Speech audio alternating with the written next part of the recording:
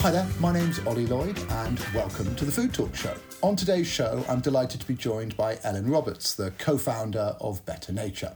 Now, Better Nature's on a mission to make tempeh mainstream and have really been making a bit of an impact, I would say, in the last 12 months. So I'm delighted to welcome Elin to the Food Talk Show and to hear her story. So thanks for joining us. Thanks so much for having me. Very happy to be here. Well, listen, so, suppose to start off with, can you just give us a bit of the background of how Better Nature came about and what the business is trying to do? Yeah, of course. It's probably quite a long-winded story because there are actually four of us that set it up, and we all kind of came at it in quite different ways. So sort of the first, pairing of all of us was me and Chris, who went to uni together, and I joined uni as a vegan, which was quite a strange choice at the time, and was not very sort of common, but kind of chatted to Chris about it throughout my time at uni, and he was always very interested. And then by the time we left uni, he was also vegetarian. And then sort of it really sparked an interest in him. He'd always been big into the environment, but hadn't sort of made the connection between the two. And so then it kind of sparked a real interest for him. But he was also very much into fitness. I was a big sort of rower and boxer and really wanted to have sort of a healthy, high protein foods and was struggling to find that on a vegetarian diet.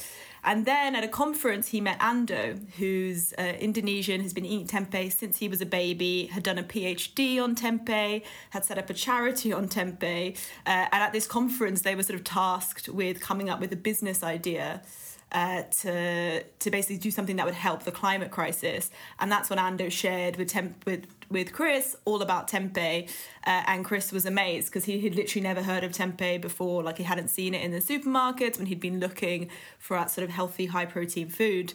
And then they actually came up with the idea to create. Initially, actually, it was in the competition was to create a tempeh maker, so like a bread maker but for tempeh, which actually won. So they won the competition, and then they thought quite seriously. There was something in this. Like, we need to get more people eating tempeh because it is this incredible food. It's super high in protein, but it's also high in fibre.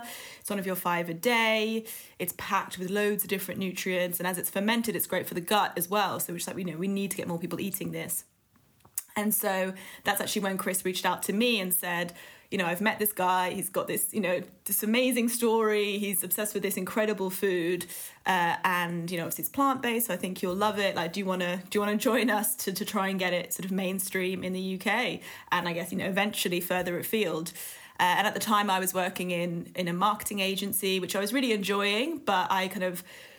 In an agency, you sort of have to work on all different clients. You kind of, you can't be too picky. And for me, I've always been someone who has been very, very values driven. Obviously, been passionate about the environment, animals, well-being, all of that's really important to me. So the idea I could actually work sort of 100% of the time on something that I just fully believed in and cared about was just too appealing to turn down, and also have, the chance to make a real impact. So that's why I said yes. And then sort of, Fabio had been traveling around Indonesia. His background's in nutrition. He absolutely fell in love with tempeh. Again, just could not believe it wasn't more widely eaten. And then when he looked it up online, he found Ando, because Ando is literally all over tempeh online. If you look up tempeh, you find Ando. He's anything to do with tempeh, he's done it. And then messaged Ando and was like, I really want to do something around tempeh. Like, are you interested? And at the time, Ando was still doing his PhD, so he wasn't sort of looking for anything to kind of do anything beyond that. And then when he started speaking with Chris, he was like, oh, actually, there's this guy that I think could be a great fit. And so reached out to him, and then we all kind of came together, and it just, worked really well from the start. We had quite different skill sets and interests, and it all just sort of it seemed to sort of fit together a bit like a puzzle. So it's been quite the journey. That was almost 5 years ago now. Oh, wow. And our mission really is just to get as many people eating tempeh as possible. That's quite simple. Why do you think it hasn't, taken off the way it should have done? I mean, why has it taken this long for tempeh to, it's not in the mainstream yet, but why has it taken so long for someone to kind of lean into this? It's a good question. I think to be honest, there are so many different reasons. I'd say One is definitely to do with the fact that even in Indonesia, it's not been celebrated as much as it should. So that's actually why Ando set up the charity in Indonesia, along with his mum and his grandpa, called the Indonesian Tempeh movement, was to get Indonesians more proud of tempeh. Because it used to, it's a protein staple there. It's the most popular protein to consume. But for a long while, there's been almost this kind of shame around it. It's always been positioned as like a peasant food. It's obviously not a nice way of saying it, but that's literally how it has been represented. So it's not been something that Indonesians have been especially proud of or kind of recognised really how amazing it is. And that's also something that Ando was trying to do with his PhD, was actually trying to show definitive research to show that this is an amazing food. It has, huge health benefits. So you'll notice even, not that there aren't as many sort of Indonesian restaurants around as maybe you'd have like Chinese or Japanese restaurants, which obviously center tofu more. So I think that has an impact. But even if you go to an Indonesian restaurant, often tempeh is not on the menu, which for us is so shocking because it's just one of the most amazing foods that they have. But it's just not something that's been seen as something to celebrate. And I think on the other hand as well, for a long time, tempeh was sort of made at home, or it's been made in very small, small producers, which is great, but because it's fermented, and when it's sort of fresh, that fermented taste is quite a lot stronger. It has been very polarizing. So if some people just haven't liked it so much, that's something that we've had to work on with our sort of manufacturers, is trying to find a way to maintain all those health benefits. Obviously, we do need to pasteurize it because that's literally the only way that we can sell it for anything longer than about 2 days. But also sort of reduce that fermentation taste, because that does put people off a bit. So I think that's also maybe played a bit of a part. But to be honest, I think it's been more the former, that it's just not been sort of celebrated in its own country. And then also, people from that country, the sort of the cuisine, Indonesian cuisine hasn't sort of spread across the world as much as some others. It's interesting because I lived in Asia for a while, working for Unilever in Mumbai and then in Bangkok, and I spent a lot of time in Jakarta, and I spent a lot of time traveling around and enjoying the amazing country that Indonesia is. And it is interesting how its cuisine has not travelled in a way that other cuisines have, and I sort of, it is one of those kind of slightly misunderstood cultures, isn't it? Which is it's sort of. It's just interesting, actually, that I suppose it hasn't impacted even in Asia, tempeh. Yeah, I mean, it's quite widely eaten in Malaysia, obviously it's quite close by, and Singapore and things like that, but again, very close by. So I would say it's very popular there, like almost as popular as it is in Indonesia, but exactly, in sort of more northern Asian countries, no, it really hasn't spread, which is something eventually we'd like to make happen as well. Yeah, but it's interesting, those are the smaller populations, aren't they? Those are, Malaysia, again, relatively small versus the likes of the Indias and the Chinas of this world. Because it's interesting, I actually went on to BBC Good Food and had a look at the number of recipes that there are for tempeh, and rather terrifyingly, BBC Good Food, that is normally a search engine that I would say I trust, actually delivered 11 results, of which one was a Shirley Temple cocktail, and the other was a sort of a chicken dish, which I found a bit alarming. So I think there's definitely some stuff for BBC Good Food to do with our algorithm. But I suppose, what for you are the kind of the gateways into tempeh? So if someone takes tempeh home for the first time, what is it that you encourage them to cook, to try and have a sort of positive first experience? Yeah, this is actually quite an interesting one, because this is something as a business we've discussed a lot. So kind of initially when we were sort of starting out, we were thinking, okay, people don't know how to cook tempeh. They get this block and they're like, what on earth do I do with it? So we tried to make it as sort of intuitive and easy as possible. So we went for sort of, actually a few years ago, our strategy was quite different, and we were sort of trying to create more sort of healthy versions of like meat alternatives. So we had things like tempeh-based like kebab strips that didn't taste exactly like kebab, but we were like, okay, it's really clear how you use it. And then we had like ribs and things like that. And what we found is, to be honest, that just didn't work, because people were just like, if I want, kebab strips, I'm just going to get the more realistic option. And if I want ribs, again, I'm just going to get the more realistic option. So we've kind of tried over the years to make it as convenient as possible for people and make it really clear how you use it. And to be honest, it's just not worked necessarily as well as we would have expected. And actually, time and time again, our organic tempeh block is what sells the best, which we find really interesting. I think part of that's to do with the people that are sort of eating tempeh now are the people that are going to be a bit more engaged, obviously, because we're still, somewhat niche. But even when we've sort of run consumer research with a sort of broader audience, people are looking for those more plain products. And I think that's a shift that we're seeing generally in the meat-free market, that people are looking for those sort of healthy staples that they can kind of keep in their fridge. Especially with tempeh, it has like our organic tempeh, again, because it's pasteurized to keep fresh, it literally has like it varies obviously depending on when you buy it, but it can have like months in terms of shelf life, just obviously keep it in the fridge. So there's a lot, when we speak to our customers, a lot of them are saying they just stock up, have it in the fridge, and then whenever they need it for like a stir fry or a pasta, they just use it. So I guess, for us, in the past, it would have been like, we would almost want to hold people's hand the whole journey and just sort of pre-season it for them, pre-cut it for them, just make it super clear what they'd use it in. But what we're actually finding now is that that's not really what people are looking for. But there is still a bit of that barrier of, it's a block, what on earth do I do with it? And that's what we've had to work really hard to try and support people with. And that's still sort of an ongoing process. So actually currently sort of reformulating our packaging to make those cooking instructions even clearer, even more intuitive, and working on recipes. Again, just to position tempeh as that healthy staple that you kind of just add to, similar, to be honest, to kind of what you would do with like chicken if you were having a non-vegetarian diet or a flexitarian diet or whatever, you'd have chicken as that sort of healthy go-to staple, kind of similar for tempeh, but we just need that, we need to just educate people on how you can cook it. But I think the great thing with tempeh is that you literally can cook it however you like. You can eat it raw, it's totally safe. You can bake it, you can fry it, you can steam it, you can boil it. So there's almost nothing you can't do with tempeh. So in that way, it's quite good for us because we don't need to sort of warn people against anything. It's just about making sure that it tastes good, of course, and making sure that it's, it's sucking in the flavours that they want. And it is also very good at doing that. We just need to make sure that we get that message across. So for us, that's really our priority at the moment, is getting across how it performs as that staple and supporting people in doing that. But it's interesting, isn't it? 'Cause I was surprised you mentioned pasta there, right? Because I suppose I instinctively lean towards more sort of Asian-based cooking processes, as you say, things that will draw in the flavours, whether that's soy or that's sesame oil or whatever it happens to be. I was sort of imagining you'd go more that way. Yeah, and I guess that's what we kind of...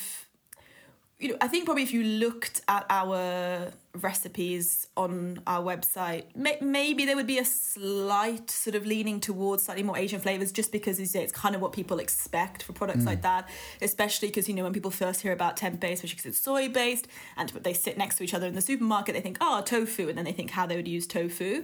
Obviously, there are quite distinct differences between the two, but, in people's mind, often they kind of consider them sort of quite similar.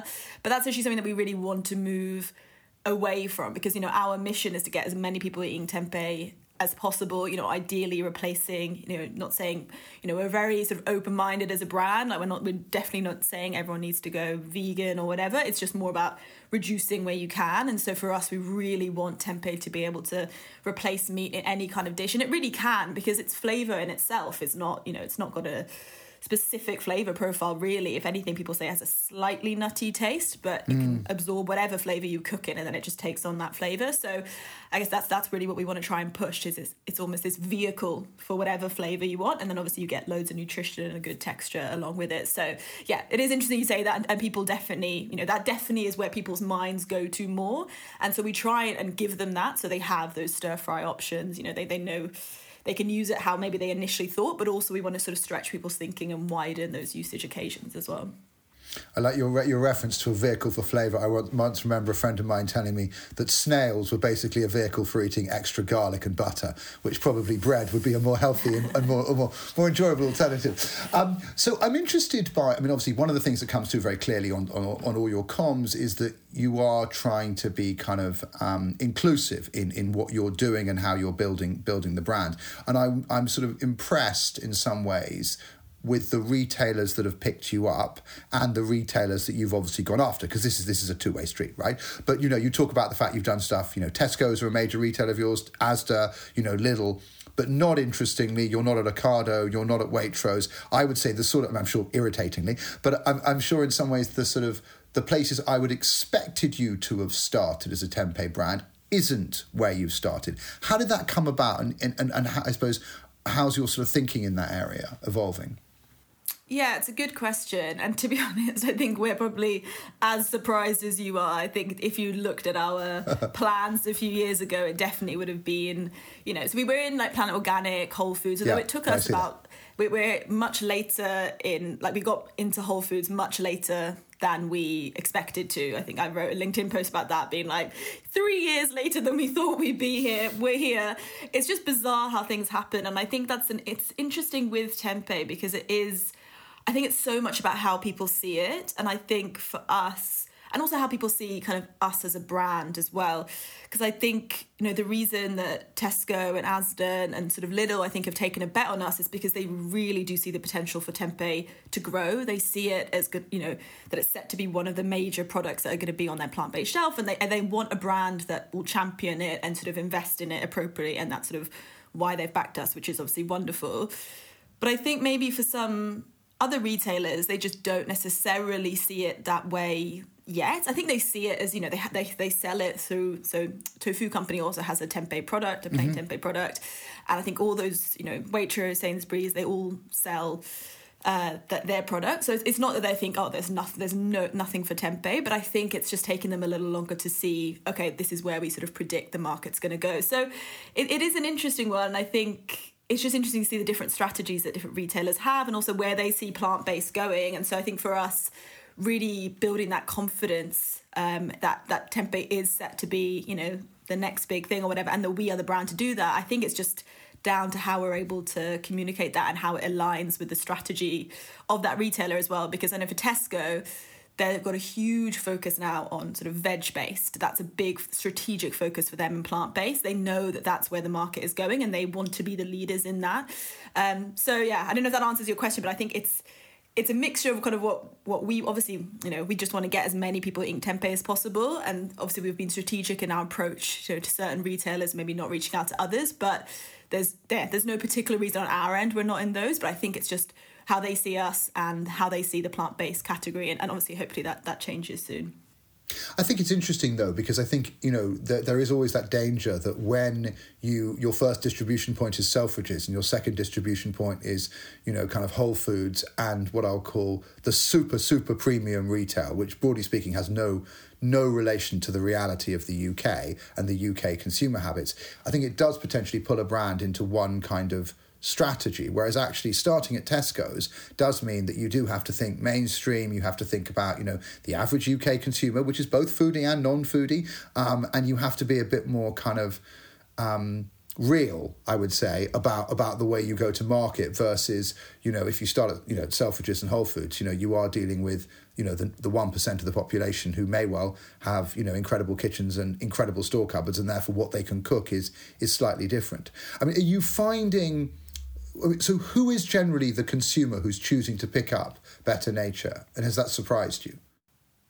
Well, I think that is a good point because definitely I think, launching into Tesco it's obviously a huge challenge for us for a product that has, previously was considered quite niche. And so for us, we were so excited, obviously, to get to Tesco. We were also quite scared because we were like, oh, gosh, now we need to really deliver. And so it's made us certainly have, we've had to think bigger. We've had to think more. We've had to think exactly as you say, how do we appeal to everyday UK customers? Because exactly when you're in sort of small health shops around London, that's a very different audience. So I think it's a good point. It's been a real learning curve, but I think it's obviously helping us gear up for the long term and also to reach as many people as we can, which has always been our aim. And then in terms of your question about our target audience, so for us, it's the way we sort of loosely define it is that it's the kind of two criteria really is that they have to be health conscious. We just know that people, that is why they're choosing our products over, what maybe is the tastiest option or the most environmentally friendly option. Like, we're not under no illusion. Like, no one's trying eating Tempeh because they think it is the absolute tastiest thing in the world. We think it's very tasty and we think you can make it taste delicious. But as I said earlier, it's also kind of down to what you do with it. And it's up to you. If you want something that's quite plain, then you can. But if you want something that's really indulgent, you can do that with Tempeh. But it's, if you want something that's quickly going to get you absolute best flavour in the world, it's not why people choose it. And the same for sort of environment. We're very big on the environment, and we monitor our supply chain. We get all our products sort of graded, but again, that's not our key message. We don't shout about that as much as health. So we've noticed, and that's in research that we've done, so whether that's in sort of quantitative, qualitative, or we've done focus groups, that's always been what's drawn people more to our products. That's a real key thing. So people that make health versus sustainability. Definitely. Health is number one for us. That is how, that is the most important thing.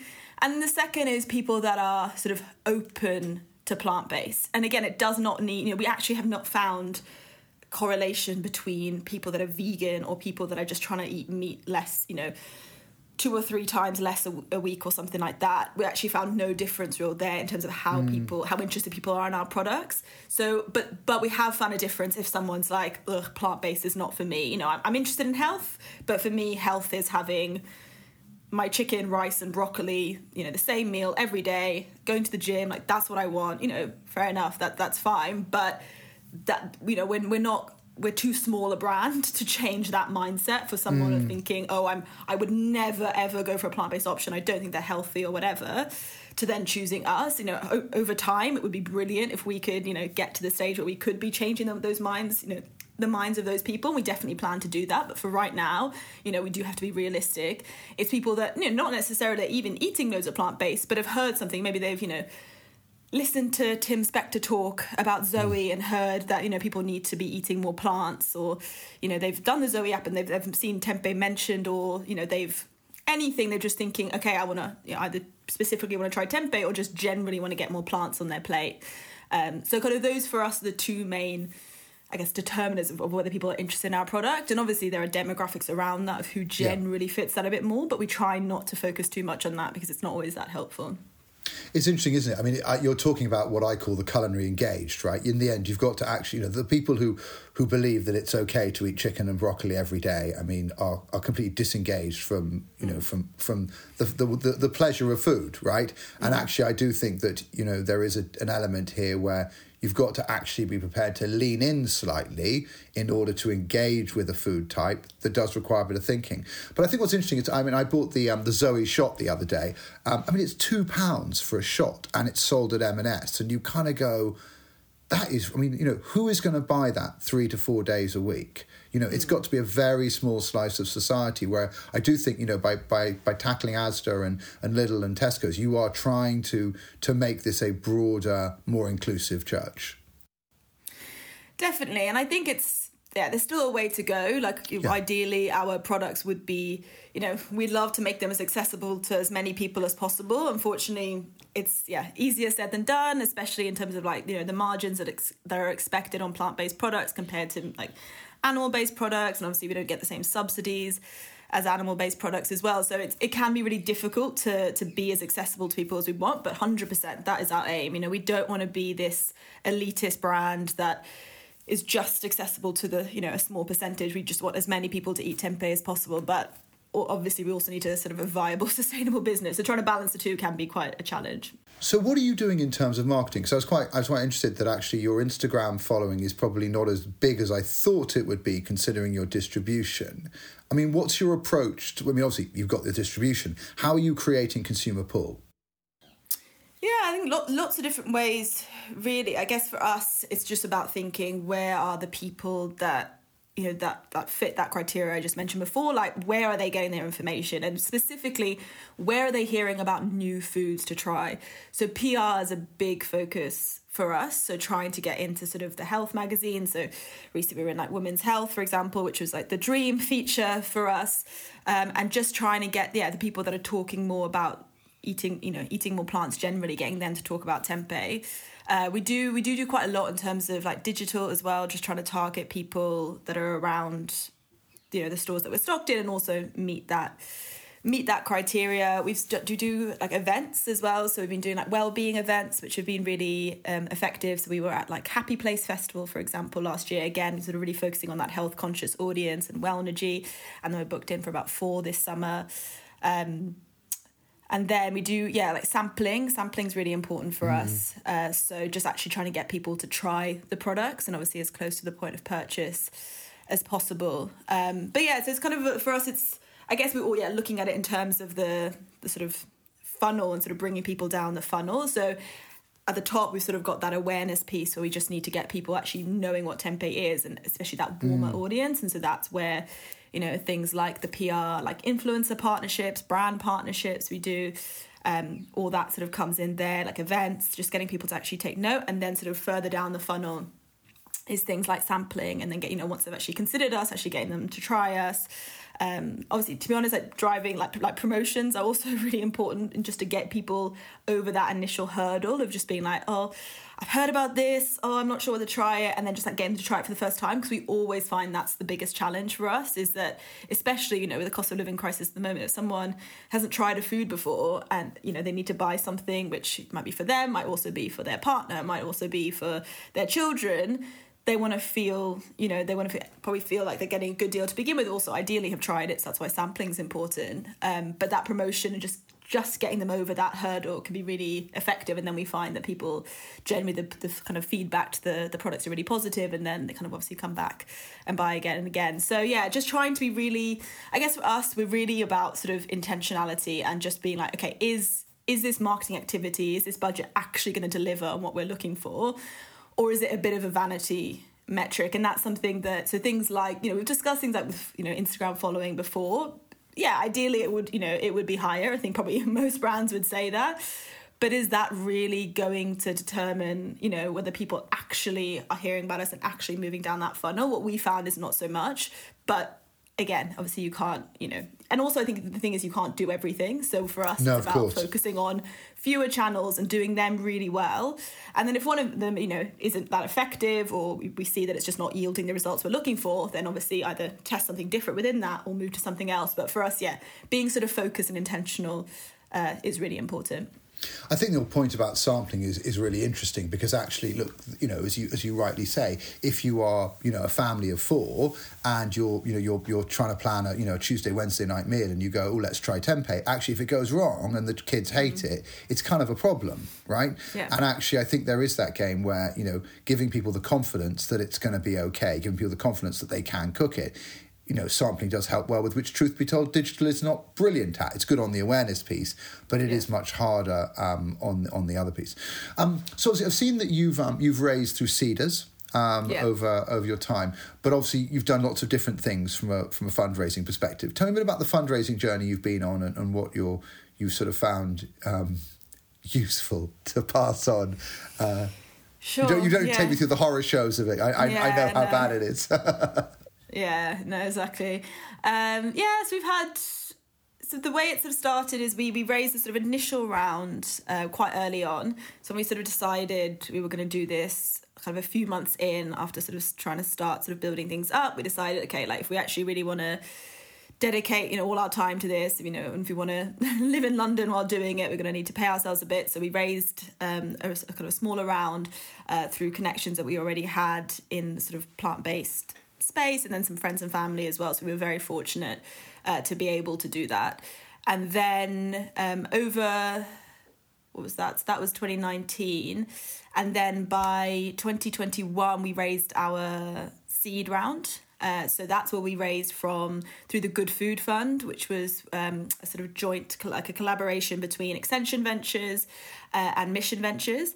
So Extension Ventures sort of put the money in, and then Mission Ventures sort of support you on this kind of almost like a business audit, and then help you sort of really optimize your business, which we found hugely helpful. It resulted actually in a rebrand. So when I was talking earlier about how we would sort of done more like health conscious meat alternatives, that was kind of where we were at that point.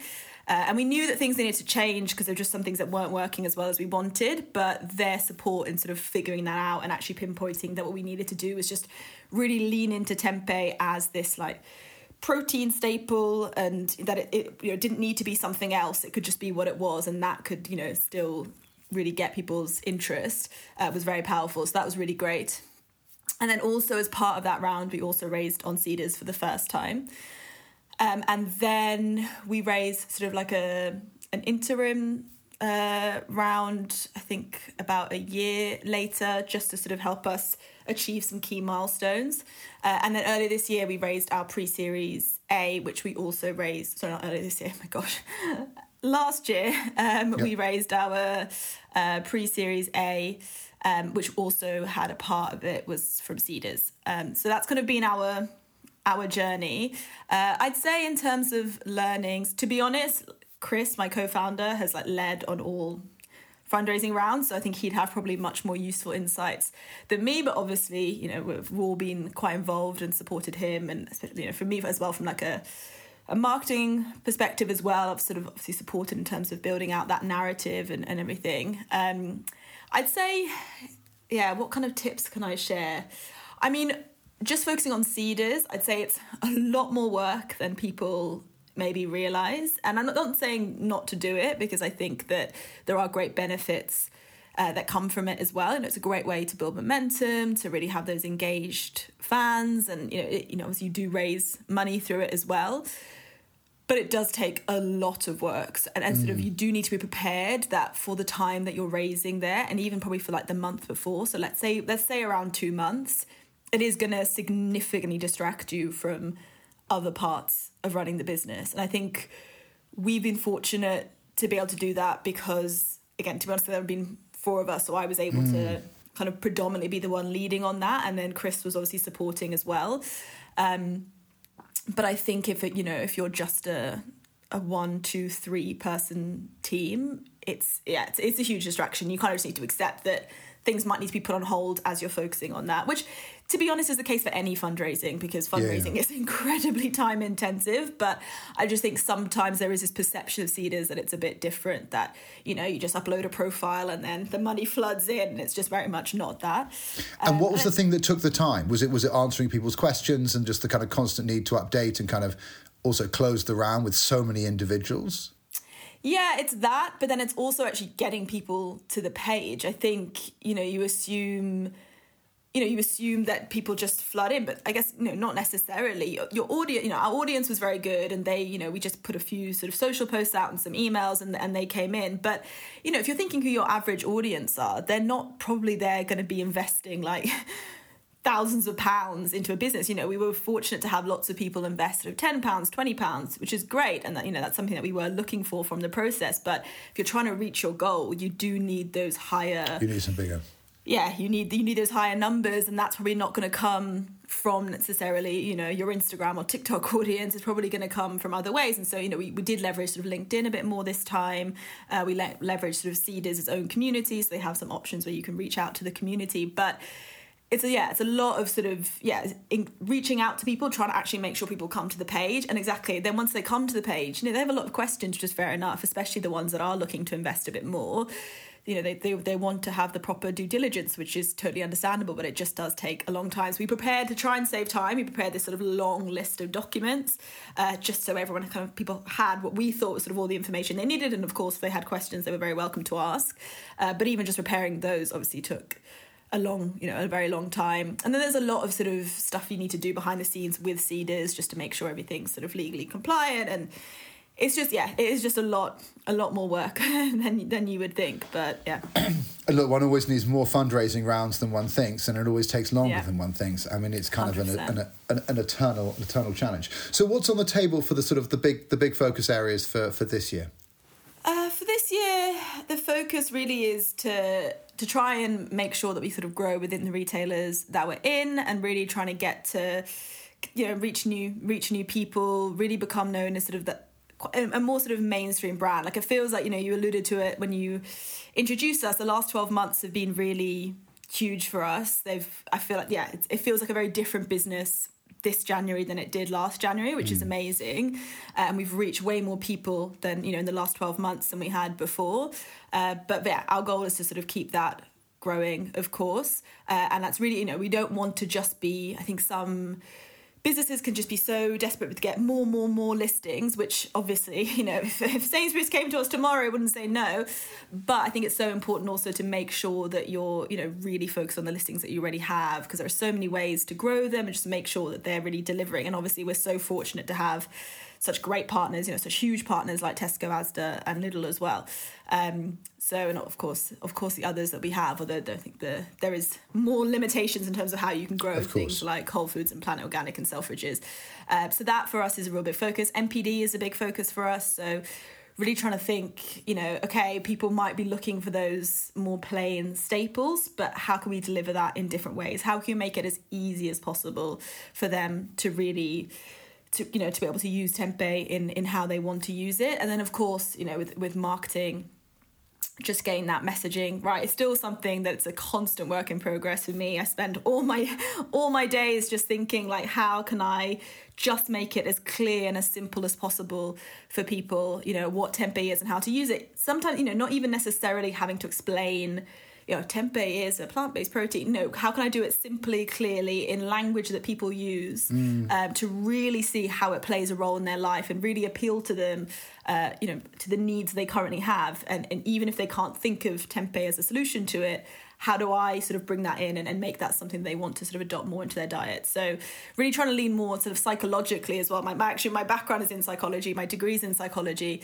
and it's something I'm really trying to use more and more in my work, and just trying to get people sort of, meet people where they're at, essentially. So I'd say those are sort of the main goals for us this year. It's interesting, isn't it? Because I think your point about trying to grow in the retailers you're in is so important, because you can get so ahead of yourselves. And actually, the truth is, to win in a retailer like Tesco's costs money, right? You need to create pull-through. You need to make sure there are promotions. You need to service the account. And actually, you can generate growth through distribution. And I think there are a lot of plant-based brands that got very fast distribution but didn't create the rate of sale. And actually, they've no longer got the distribution, right? Which kind of makes sense. Well, listen, this has been fabulous. Thank you so much for taking the time. I suppose a final question. If we were to come round to dinner at your house, what is obviously it's going to be tempeh. If it isn't, then you're kind of off brand as the head of marketing. What is your sort of go-to recipe? Oh, it's a good question. I feel like it changes all the time, if I'm honest. Recently, I'd say my go-to recipe at the moment is I've been creating this really sort of rich tomato garlicky sort of stew with lots of veggies. And then I've been crumbling up tempeh, adding smoked paprika, a bit of pepper, a bit of salt to it, a bit of oil, popped it in the oven so it gets really crispy, and then had that on top, and it's been banging. So I'd say that currently is my go-to. And is that a recipe that you've invented, or a recipe that is from someone else? That's a recipe I've invented. I basically always invent my own recipes. For someone who has actually written a lot of recipes that have gone on our website, I probably would hate to hear this, but from someone else, but I literally never follow recipes. I just sort of see how it goes. I get inspired by recipes. Yeah. And then I sort of like to go my own way. I love cooking, so I find it way more enjoyable and relaxing to sort of play around with flavours myself, rather than sort of be there sort of following exact sort of lists of things to do. But so my own creation. Amazing. Oh, listen, thank you so much for joining us today. Really appreciate it, and great hearing about the story, and I hope it goes well from here. Thank you so much for having me.